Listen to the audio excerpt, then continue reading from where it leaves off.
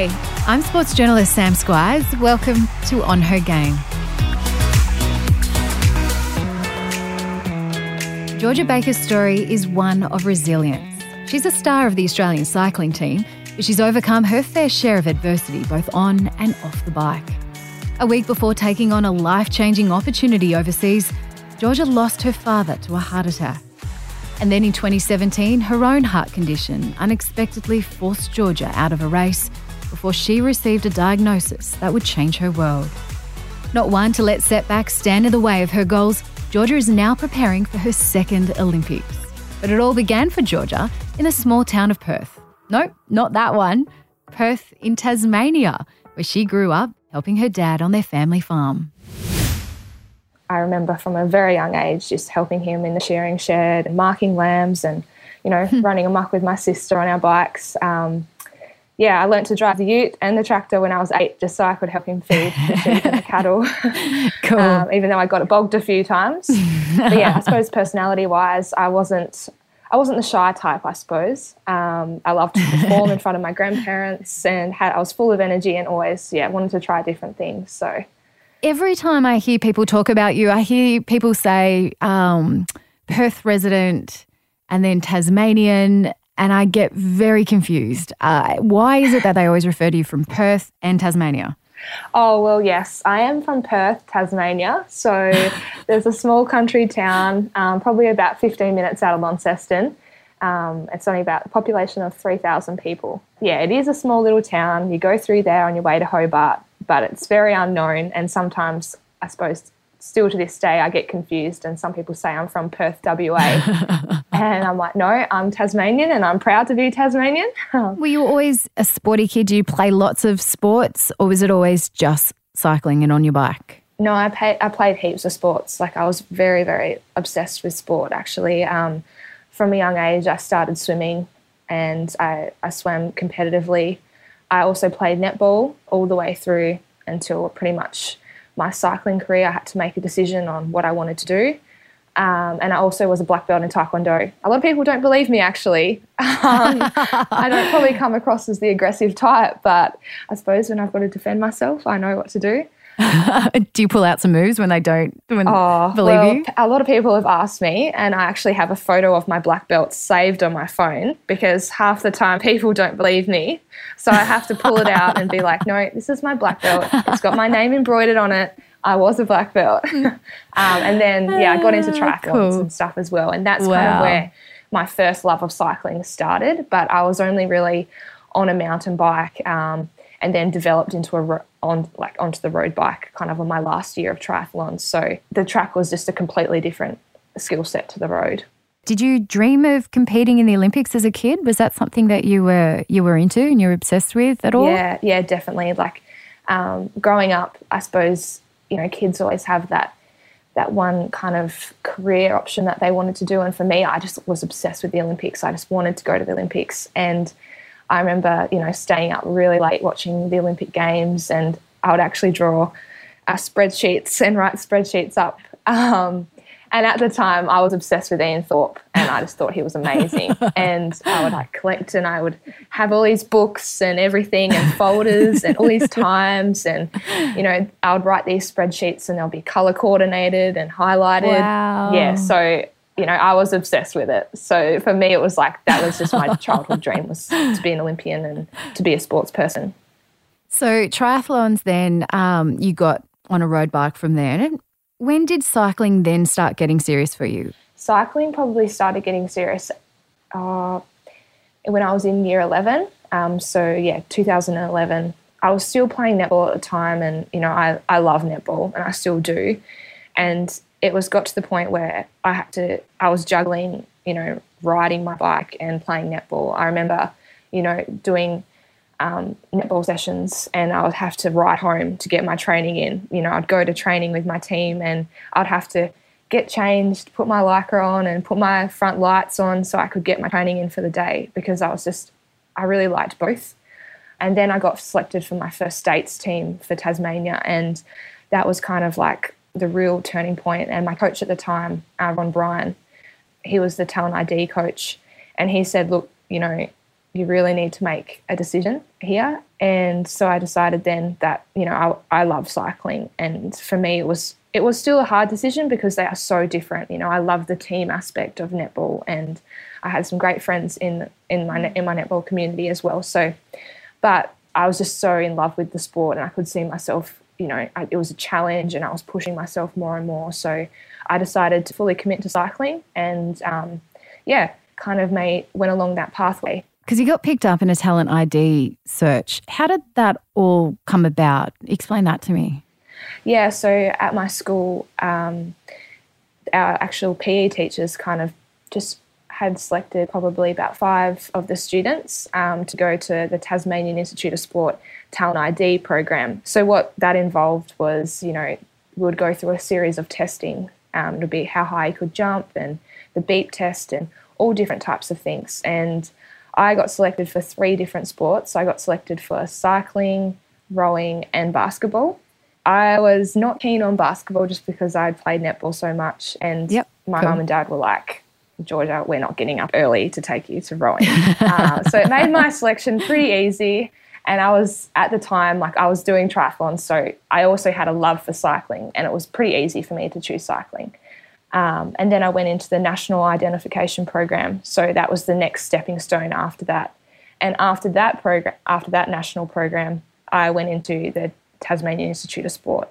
What were your parents like during that time? How did they, your mum and dad, foster your talent and your love of cycling and sport? They're super encouraging. They were always, from both my sister and I, always pushing us to try different things and wanting us to achieve great things. And if we loved it, that was a bonus. They didn't force us to do anything we didn't want to do, but they also had a very strong opinion that if I committed to something, I have to fully commit to it.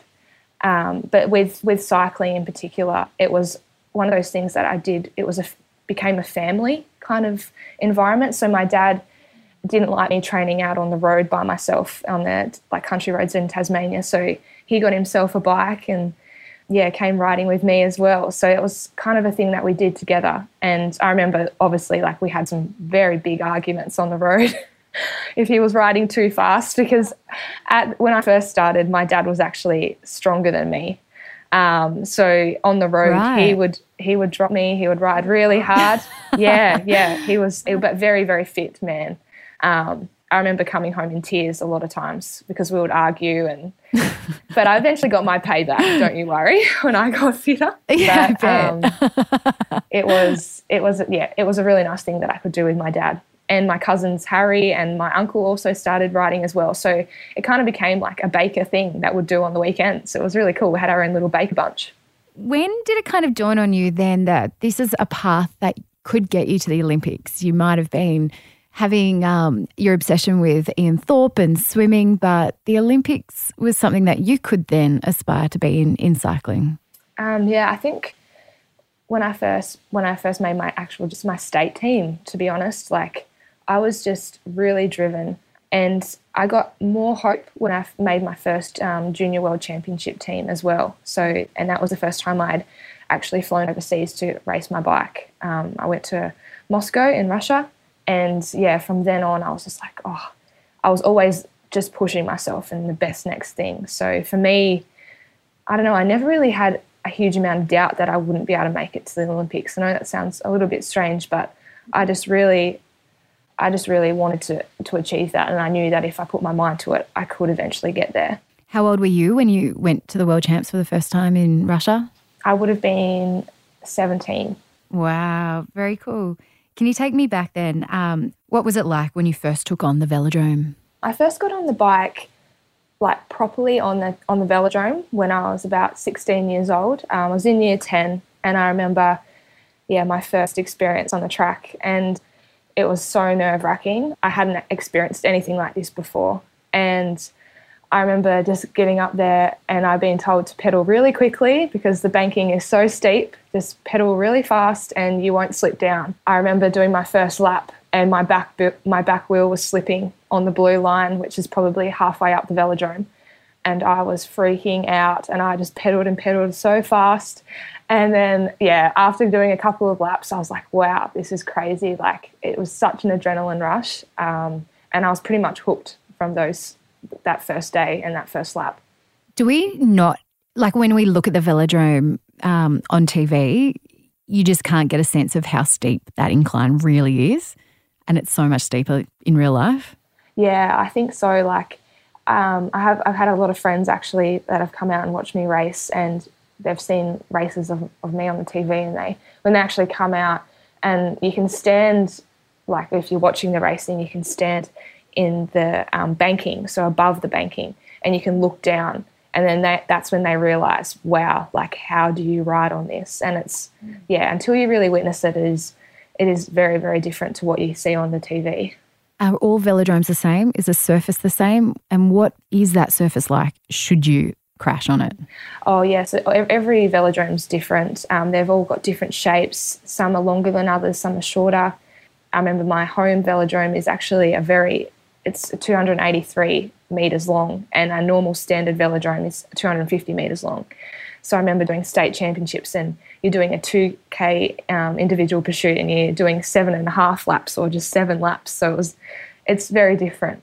They're all made out of different things as well, all different type of timbers. And if you crash on them though, you do get a lot of burns and splinters, and it depends whereabouts you crash. If you crash in the straight, you're most likely to get a lot of splinters, and it's just, yeah, you have a lot of people pulling them out for you after a few days later.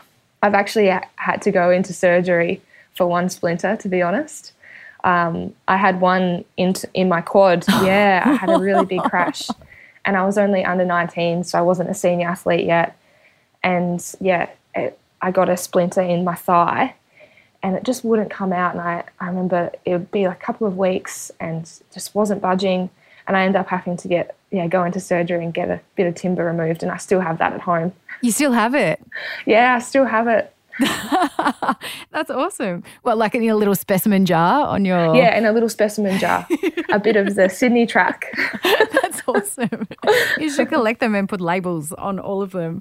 That's really interesting. I just never thought of it having splinters. I just think of it as being a surface that's so smooth, like it looks so glossy and smooth. But yeah, that would hurt quite a lot. How hard is it then? Because you're in the junior cycling Australian team and junior world champs. How hard is it then to jump to the senior ranks? And how hard is it to really break into that Australian cycling team, that top echelon? Yeah, it is actually really difficult. And particularly at the time that I was coming through, it was a big jump. So from going from the under-19s, a junior world champion, and you think, you're on cloud 9 because you're like, wow, I'm a junior world champion. And then you're like, wow, my next step is the senior ranks, and you're kind of at the bottom of the food chain again. And you're trying to push yourself into that Olympic team or into that squad. And for me, it took a couple of years because, things changed, your gears change, you have to be stronger. You're racing against women, not girls. And it was a huge jump. But we're fortunate now within our Cycling Australia program that we actually have an academy, which is a stepping stone below our senior podium squad. So it does make the transition a little bit smoother and not as big a jump. And you can see that dream becoming a reality with that in-between step, I could imagine. Yeah, definitely. And, you're around everyone in that podium squad, in the squad below, the academy. They're around our and training environment. They have to live in Adelaide. They're always around us training. So the dream of making the Olympics is always there. It's not as much of a jump. When did it happen for you? When were you finally able to break into those senior ranks in the Australian cycling team? So for me, it was a very long process. I was training back in Tassie. I really wanted to make the 2016 Rio Olympic Games. I'd been told by numerous people that it was pretty, far-fetched dream. Wow. And it was, for me, I was just like, no, I can do it. I don't know, I just didn't have that doubt in my head. And I just didn't want to bring it in, to be honest, because, that wasn't going to help me achieve anything good on the bike. And it was in 2015, the team's pursuit girls won at Paris. They were world champions. And I remember thinking, wow, that's great for Australian cycling. But for me to break into this team, I'm like, that's really hard, you know, a world championship team. And it wasn't until, you know, after 2015, I remember having a target event, which was the Oceania Championships in New Zealand. And that was my opportunity to post a really good time in the individual pursuit and to race really well. And if I didn't do that and I didn't perform, then, you know, I wouldn't have the opportunities to, you know, go away, to be in Adelaide and train with the girls and to prove myself. But luckily I had a good championship and I raced really well. And I was given the opportunity then, early 2016, just to actually go away and race with the girls and race in Holland with them. And it wasn't until then, and then I was able to prove myself in racing and in training, that I slowly kind of had some potential to put my hand up and have a spot in the Teams Pursuit team. It was also a difficult time for you though, wasn't it? Yeah. So in 2015, in May, my dad passed away from a huge heart attack. He was only 44, and it was very, very unexpected for my family. And, you know, that for me was, it was a big drive. You know, he was someone that I trained with all the time. He was always so motivating and that person I always go to for advice. And, you know, he was just pretty much my best friend. So to lose him the way it happened just like completely turned my world upside down, and like my family's as well. But at this point, so when I lost my dad, I was actually given an opportunity. Probably I was meant to leave to go overseas 3 weeks after he had passed away. And, you know, I was like, do I stay? Do I go? I didn't know what to do. I didn't know. I wanted to do the right thing by my family. I felt like I had a lot of responsibility with my family, like to look after my mum and my sister. But then in the back of my mind, I was like, this was like my dream. And like, I know that my dad would be so disappointed if I didn't go and like achieve. Like he knew how much I wanted to do it and how much I wanted to, you know, chase my dreams. And he was someone that was always so positive and motivating. So for me, if I didn't go, I wouldn't just be letting myself down, I'd be letting my dad down as well. So pretty much it was probably 2.5 weeks after he passed away, I hopped on the plane and went over to Holland. And that's where, you know, from then on, it was just one thing after another. I did probably put all my focus just into riding my bike and, pretty much, did that for myself, but also for my dad as well. I want to talk about that, but where were you when you got news of your dad? Were you in Tasmania or were you in Adelaide? Do you remember? How did you react when you found out? I was in Tasmania. I was at home. So I was meant to be flying out to Adelaide 2 days after he actually passed away. So we were having a family dinner. We were going out for dinner because, you know, that was probably the last opportunity. I'd be gone for a little while. From Adelaide, I was meant to be flying overseas. So we were already just waiting for my dad to come home pretty much. We were getting ready to go, and I just had this feeling, I'm like, something's wrong. Like it was 6:30 at night, and my dad usually gets home around like 5 o'clock. And I was like, oh, you know, where's Dad? And Mum's like trying to call him, and it's just the phone's getting rung out. And, you know, I started to worry. I called my uncle and I was like, look, I'm going to go into the restaurant because we've got a reservation and everyone else can meet me in there. And because I just wanted to I knew something, people weren't saying something. And he was just like, no, Georgia, I'm on my way out to your house now. Just stay there, please. And I was like, oh my God, like started to really, really worry. And anyway, he came in and we were all just sitting in the front living room. Yeah, just myself and my sister and her boyfriend and my mum. And my uncle's like, I'm really sorry, but yeah, Patrick's passed away from a heart attack. And like I can't really remember much from then on, to be quite honest. It was just like I was in huge shock. I was like, this is just a dream. And yeah, I don't really have much memory of that night. I was just so worried about like my mum and my sister, like that. I put all my energy into them because I was like, you know, I felt I had a responsibility as part of the family to look after them and the rest of my family as well. That's an incredible burden to then have to deal with your own grief, helping your family through grief, but then so soon afterwards having to effectively start living out your dream. How did you deal with your grief while competing, while living out your dream, knowing this is your chance to really break into this team? But how did you feel it? How did on earth, Georgia, did you pick yourself up for training every single day, dealing with that? To be honest, it was like, I don't know if I really dealt with my dad's death until after the Olympic Games. I just would wake up and just be like, I'm very good at focusing on what I have to focus on at the time. And I would just put all my thinking and my thoughts into riding my bike well. Because it was just such a shock for my family that I was still in shock.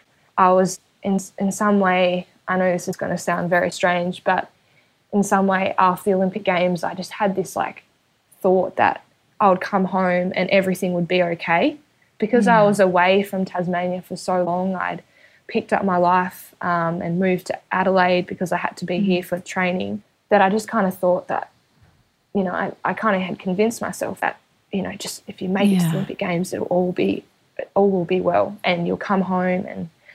And yeah, that's when I probably struggled the most. It was probably a good 12 months after my dad passed away is when I had to deal with the grief. I didn't deal with it at the time. Yes, I was upset and I would cry because the thought of my dad would, you know, it would take my breath away and I'd be like, you know, but I wasn't dealing with it. I wasn't coping and getting through all of that, where my mum, my sister and all my other family members, it's like they were at home and they were in, you know, their normal lifestyle and their normal routines of life. So they had no other option but to deal with it. Whereas I kind of had an outlet and escape from it all. I was not at home. I wasn't in Tassie. I wasn't around. I didn't go into my mum and dad's room and see my dad's clothes hanging up there. I didn't come home and see my dad's ute, or I didn't drive past construction work and think, oh, is that my dad every time? You know, like I was completely removed from all of those things, all those triggers, I suppose. And yeah, that's when I came home after the Olympics, is when all that came back up again, because I realised, wow, I have not dealt with this. After the Olympics, were you able to grieve? Did you get some help in helping yourself to grieve? Yeah, like I did. But I don't know, I put it off for a little while, I think, because like my dad was so strong, like so tough, never complained about anything, you know, you just tackle it head on. And I felt like, in a way, that if I was upset or sad, that he would be really disappointed with me. He's like, no, like, so I would just push it all back. Like, no, like I'm tough, like I'm strong. You know, like I don't need help. I can do this by myself. I didn't want to be a burden on my family that were already going through so much themselves. And I was like, no, I can do this myself. And then it wasn't until probably I actually got a professional contract in a women's road team for Mitchelton Scott. And I was overseas and I was living in Gavirate in Italy. And it wasn't probably until I was over there and isolated by myself that I realised, wow, like I'm not okay and I'm not dealing with this. I had some problems started to arise with my own heart and my own conditions, and that was, you know, triggering a lot of things as well. So, yeah, my uncle actually flew over from Australia, and then I think he kind of realised, like, look, not only my heart issues is that I had to come home, but also, like, I did need a bit of help mentally as well. For your dad, did it feel, was he a bit like your guardian angel, because things really happened for you and your dreams were coming true? Did you always think in a way that your dad was there and he was helping you along the way? Was he a bit like your guardian angel, that finally you broke into all these teams and everything you'd ever dreamed of and worked hard for was finally happening? Did it feel like he was still there? Yeah, definitely. I definitely felt that. The year that he passed away, I had some great success on the road as well, and that's why I obviously got offered a contract with a professional team on the road. And I am a little bit like superstitious and things like that as well. So like, you know, things would happen and I'm like, oh, that was my dad, you know, like, yeah, little things like that would happen. And I know that he was, definitely guiding me in the right direction. It must have been special but somewhat bittersweet in a way to be selected for your first Olympics. You wanted to make Rio. People told you it wasn't going to be possible, but suddenly it was possible. You're a part of the endurance team. How close does that team have to be? Yeah, we were really close. I feel like probably now we're even closer, but in 2016, it was a close team. You have to be, Obviously, sometimes we butt heads and we disagree, but I think that goes with any team, any sporting team. But we had to line up on the start line at Rio and like be able to look at each other and be like, I've got your back, you've got my back. Let's just, go hard. And you have to have a good connection with your teammates to be able to put everything on the line for them and for yourself. Were you favoured coming into Rio, your team? You said that they were world champions the year before. They had that rainbow jersey. Obviously, it would make your team favourites for Rio. Where did you guys stand in kind of like the rankings or expectations? Yeah, we were favoured, and we were definitely up there between us and probably Great Britain, I think. So there was a lot of pressure, but I suppose we didn't really feel it. We were just training hard and it was the Olympic Games, so we're just going to do our best. We can hear in your voice something happened a couple of days before the race. It all came kind of crashing down. Can you take me there? What happened? Yeah, so probably 3 days before our qualifying for the team's pursuit, it was a training run just like any other day. We were doing a flying 2-kilometre effort, and we were coming down from the top of the track down to the bottom of the track, and there was a touch of wheels. I hit the wheel in front of me, and I was second wheel at the time. And from that, I hit the wheel, so I crashed, and then the 2 riders behind me, my 2 teammates, also crashed, and the rider that was off the back. So we have like one rider that sits probably 10 metres off the back. So it was a big, dominoes effect. And that was horrible, and it still makes me feel kind of sick to this day thinking about that. And I was like, oh my God, like how could this happen? And obviously I felt like, I felt so much responsibility because I'm the one who clipped the wheel, and if I didn't clip the wheel, like the crash wouldn't have happened. And we had some pretty severe injuries as well, and one of my teammates, Mel, had to be literally put on her bike, like carried onto her bike for us to line up because she was injured so badly. And we had other teammates, had done the ACL on their shoulder, a lot of skin off, a lot of burns. And I just remember like getting picked up off the track and feeling just horrible. And it was the quietest trip home. I remember from the velodrome back to the village, I just did not want to talk to anyone, and I just felt sick. We had a day just to kind of process of what had happened, but then the next day we went back out to training, and we just tried to do our best with what we had, and it was like, no, game on. Your teammates wouldn't have blamed you though. You said you felt guilty, but did they blame you or? No, they were great. It was just probably all from me. There's probably a lot of things that went into that crash, but at the time, I felt solely responsible. And, a lot of people saying, crashes happen, this kind of thing happens. And it does, bike racing stuff happens like this all the time. Like it's a part of cycling. But for it to happen at like the biggest event you possibly could think of 3 days prior to racing, and you work so hard for that one event. Everyone had just been like eye on the prize, Olympic gold, like that was it.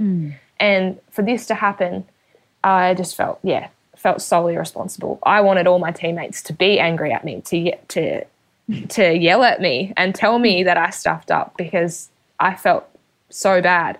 But they didn't. They were the complete opposite. They were like, look, G, it's okay. this happens. We've got this. They were really good. And I was obviously, I'm so fortunate to have teammates like that.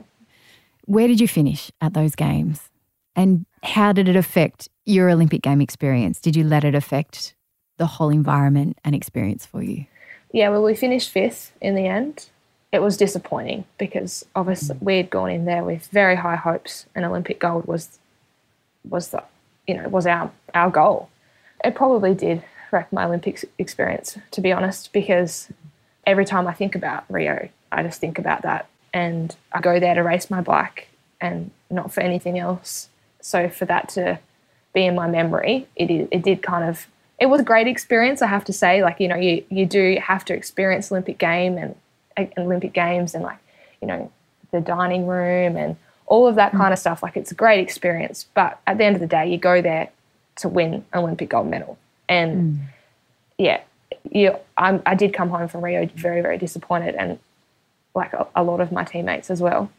They always say 4 years is a long time in between games. And unfortunately now with COVID, it's even longer. We'll get to that shortly, but I just want to go back to your heart condition and pick up when you were selected for Mitchelton Scott and you were in Italy and your uncle came over. You lined up for the tour of Britain. What happened?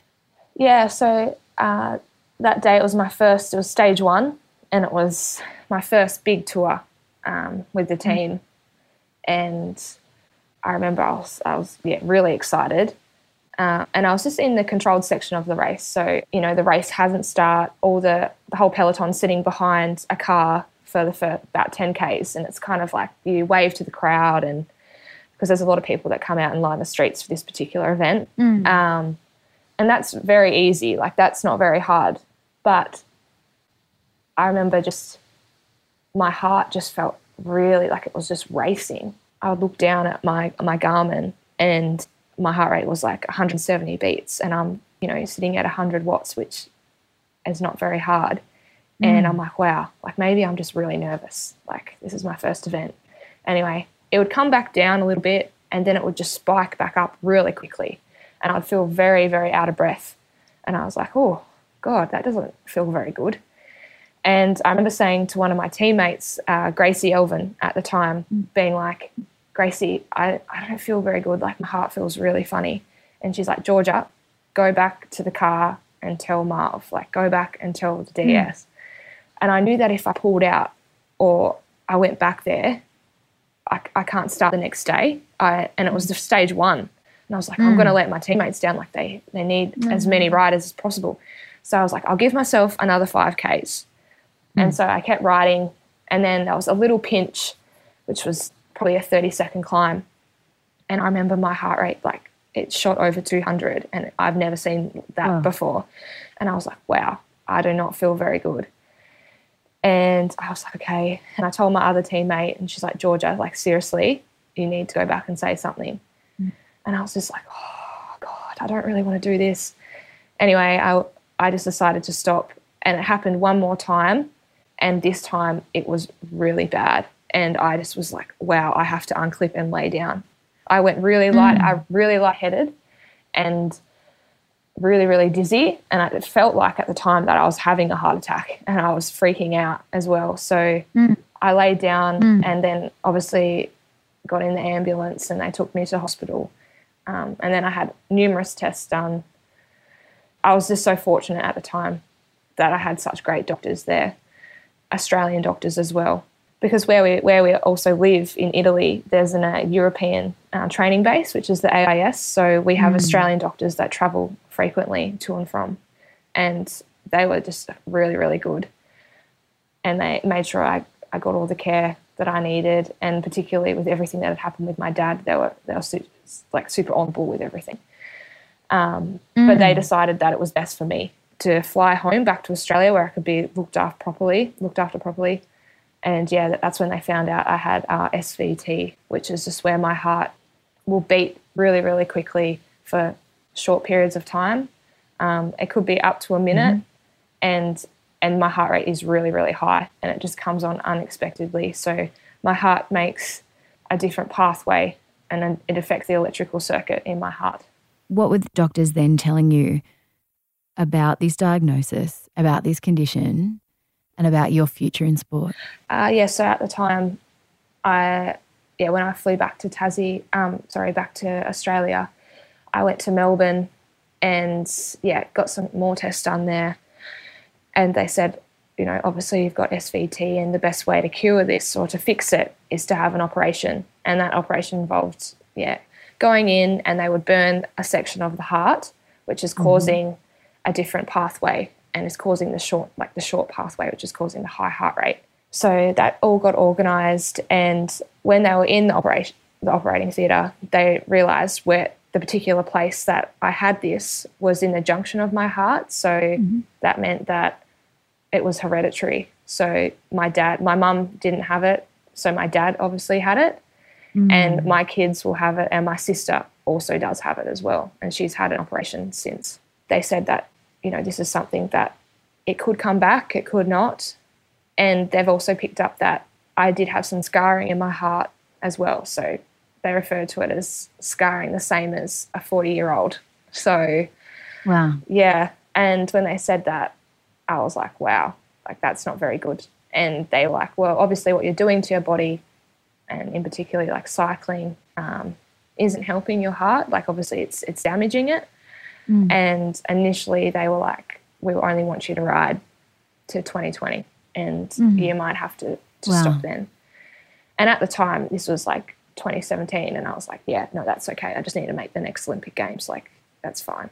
But now since then, I've had more tests done because I'm still loving riding my bike, and I don't think I would like to stop after the Olympics. I have been given all clear because the scarring hasn't progressed. So initially when they said 2020 and then that's it, and you said, I was like, okay, I'll just make the next games. Was that really how you felt? Or was there like extra pressure to go, all right, I've got 3 years now to do everything that I ever dreamed of I wanted to achieve in this sport? Was that added pressure? Because obviously as an athlete, you're already thinking, I want gold in this race, this race, this race. But what kind of extra pressure did that then place on you, or did it?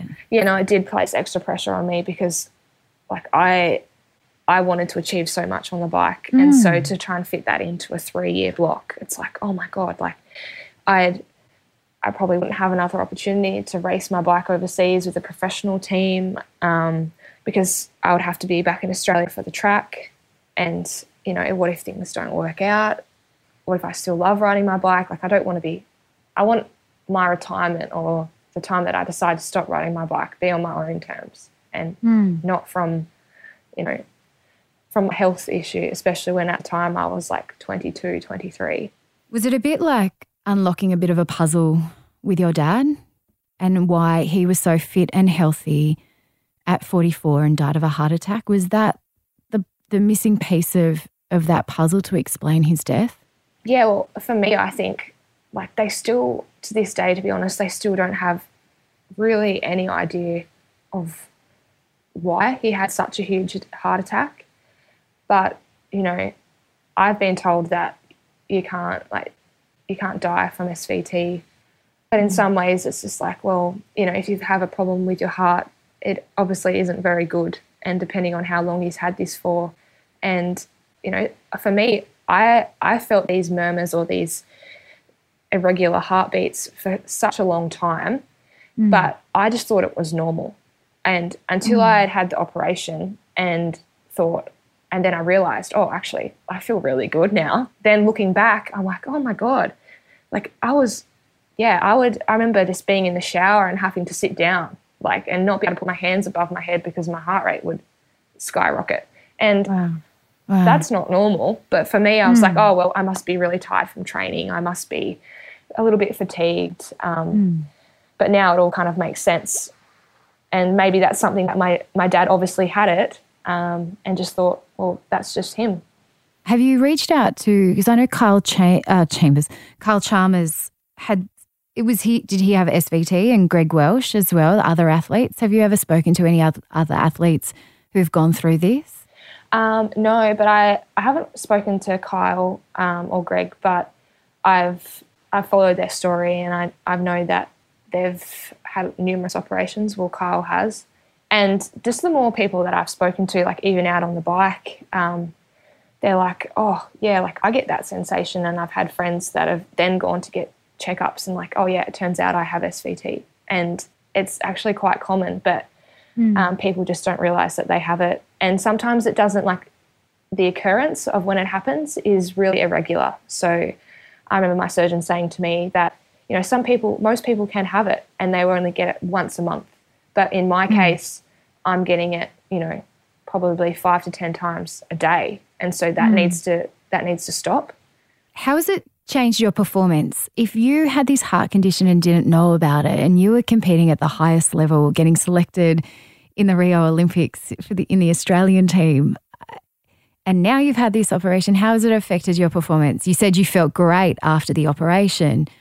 Does that mean that your performance has increased even more, like it's made a big difference? Yeah, well, I definitely think it has. It was just more about like me feeling on the bike and how I feel on the bike, and even my recovery. You know, I'm not laying down and feeling my heart race and having to get back up to like reset my heartbeat again. And it's just my general overall well-being and how I feel day to day. I'm not on a 3-hour training ride and you know, I'll go up a hill and then I'm like, oh my God, like I feel my heart. I just get through the training a lot easier because I'm not worrying about other things. But I suppose at the time I didn't even think it was an issue. But now I realise how much better I feel now. And yeah, definitely it would help my performance. Yeah, look out. Have you had to change anything in your training? Or Cycling Australia had to change anything in your program because of this heart condition now, or extra monitoring or anything like that? No, like Cycling Australia are really on the ball with it though. Like I get regular checkups with my heart. I go and I wear a monitor every 6 months just to make sure everything's going really well. But in regards to training, I don't have to change anything. Let's talk about Tokyo because, as I mentioned before, 4 years is usually, everyone says, is a long time between games. Now with COVID, it's even longer. We know your story, what you told us about what happened in Rio and how, I won't say desperate, how much you were waiting for Rio for your chance to make amends and have that Olympic experience. When you first heard about the postponement of the games or when COVID hit, what was your reaction? Because you'd only just been selected for the Australian team and had news come through confirmed in the team and your ticket to Tokyo. Yeah, initially when we first got told, we had actually had just come off a 3-week break. It was after the World Championships. We had about 3 weeks off and we thought, all right, we'd been training for 1 week and everyone was super motivated. Everyone was like, right, this is our time. We didn't have the best World Championships, so everyone was really driven to start, you know, stepping up again. And I remember really clearly, actually, we did some motor pace efforts on the road. And afterwards, everyone's like, do you think the games are going to go ahead? And everyone was talking about it. And I was like, oh, yeah, it'll be fine. And then I remember we got a call the next day and, yeah, they was like, no, look, the games are going to be postponed, or at the moment they're not going ahead. We didn't really know what was going to happen at that time. And I was really disappointed. But in saying that, I was also really, really motivated. Like for me, my finish line wasn't Tokyo. I had planned to ride my bike for longer. So if it wasn't a massive impact on me like it was for some of my other teammates that had other plans after Tokyo. They wanted to start a new chapter of their life. And that's where it was probably harder for our team, not necessarily individuals or myself. I was like, okay, that just gives me more time to be better. You're still training with the girls and keeping motivated. How are you keeping that motivation up? And because you are all in South Australia still, your borders are locked down at the moment. So how is it for you guys? I'm watching on your Instagram stories and everything of some really cool rides around South Australia that you're doing. Yeah, look, in South Australia, we've actually been very lucky with our lockdown restrictions. You know, we did some different things once we got told about the postponement of the Olympic Games. You know, I went mountain bike riding, tried some different stuff, which was really fun and really got my love for cycling back. And I could ride whenever I wanted to. Not that I don't ever love the sport, it's just that with our training routines, it's just like one day, the next day, you're at the track, you're in the gym, or you're on the road. Whereas now you just had so much freedom, and I could ride for as long as I wanted or as short as I wanted. I could just roll down to the coffee shop if I wanted to. I could, do some mountain bike rides. And yeah, we were very lucky because our national parks weren't closed and we could still train. At the moment, we've just started back into we had some time off again. We had about 3 weeks off, and we started back into our training now. And yeah, everyone's really motivated because, it's less than a year to go now until the Olympic Games. As the months tick by though, do you get concerned that next year's Games could again be postponed or even cancelled? Yeah, I do. I do worry about that. It could potentially happen, but at the moment it's there in my head, but I'm still, acting like it's going ahead until we get told otherwise. And I feel like there's no point worrying over something that hasn't even happened yet or we don't know. And I'm just trying to be really positive about it all. And I'm still loving riding my bike, and I'll have more events after. I've got a lot of things I can look forward to, but yeah, it would be very devastating if it got cancelled, that's for sure. But I'm trying not to think about that at the moment. Well, Georgia, my final question is something that I pose to all our guests. And I want to know, what advice would you give your 10-year-old self, little Georgia Baker? For me, I would give myself the advice that be proud of yourself and enjoy your success along the way and celebrate your wins, and yeah, just to be kind to yourself. I love that. Georgia Baker, thank you for joining me on Her Game. Thanks very much, Sam.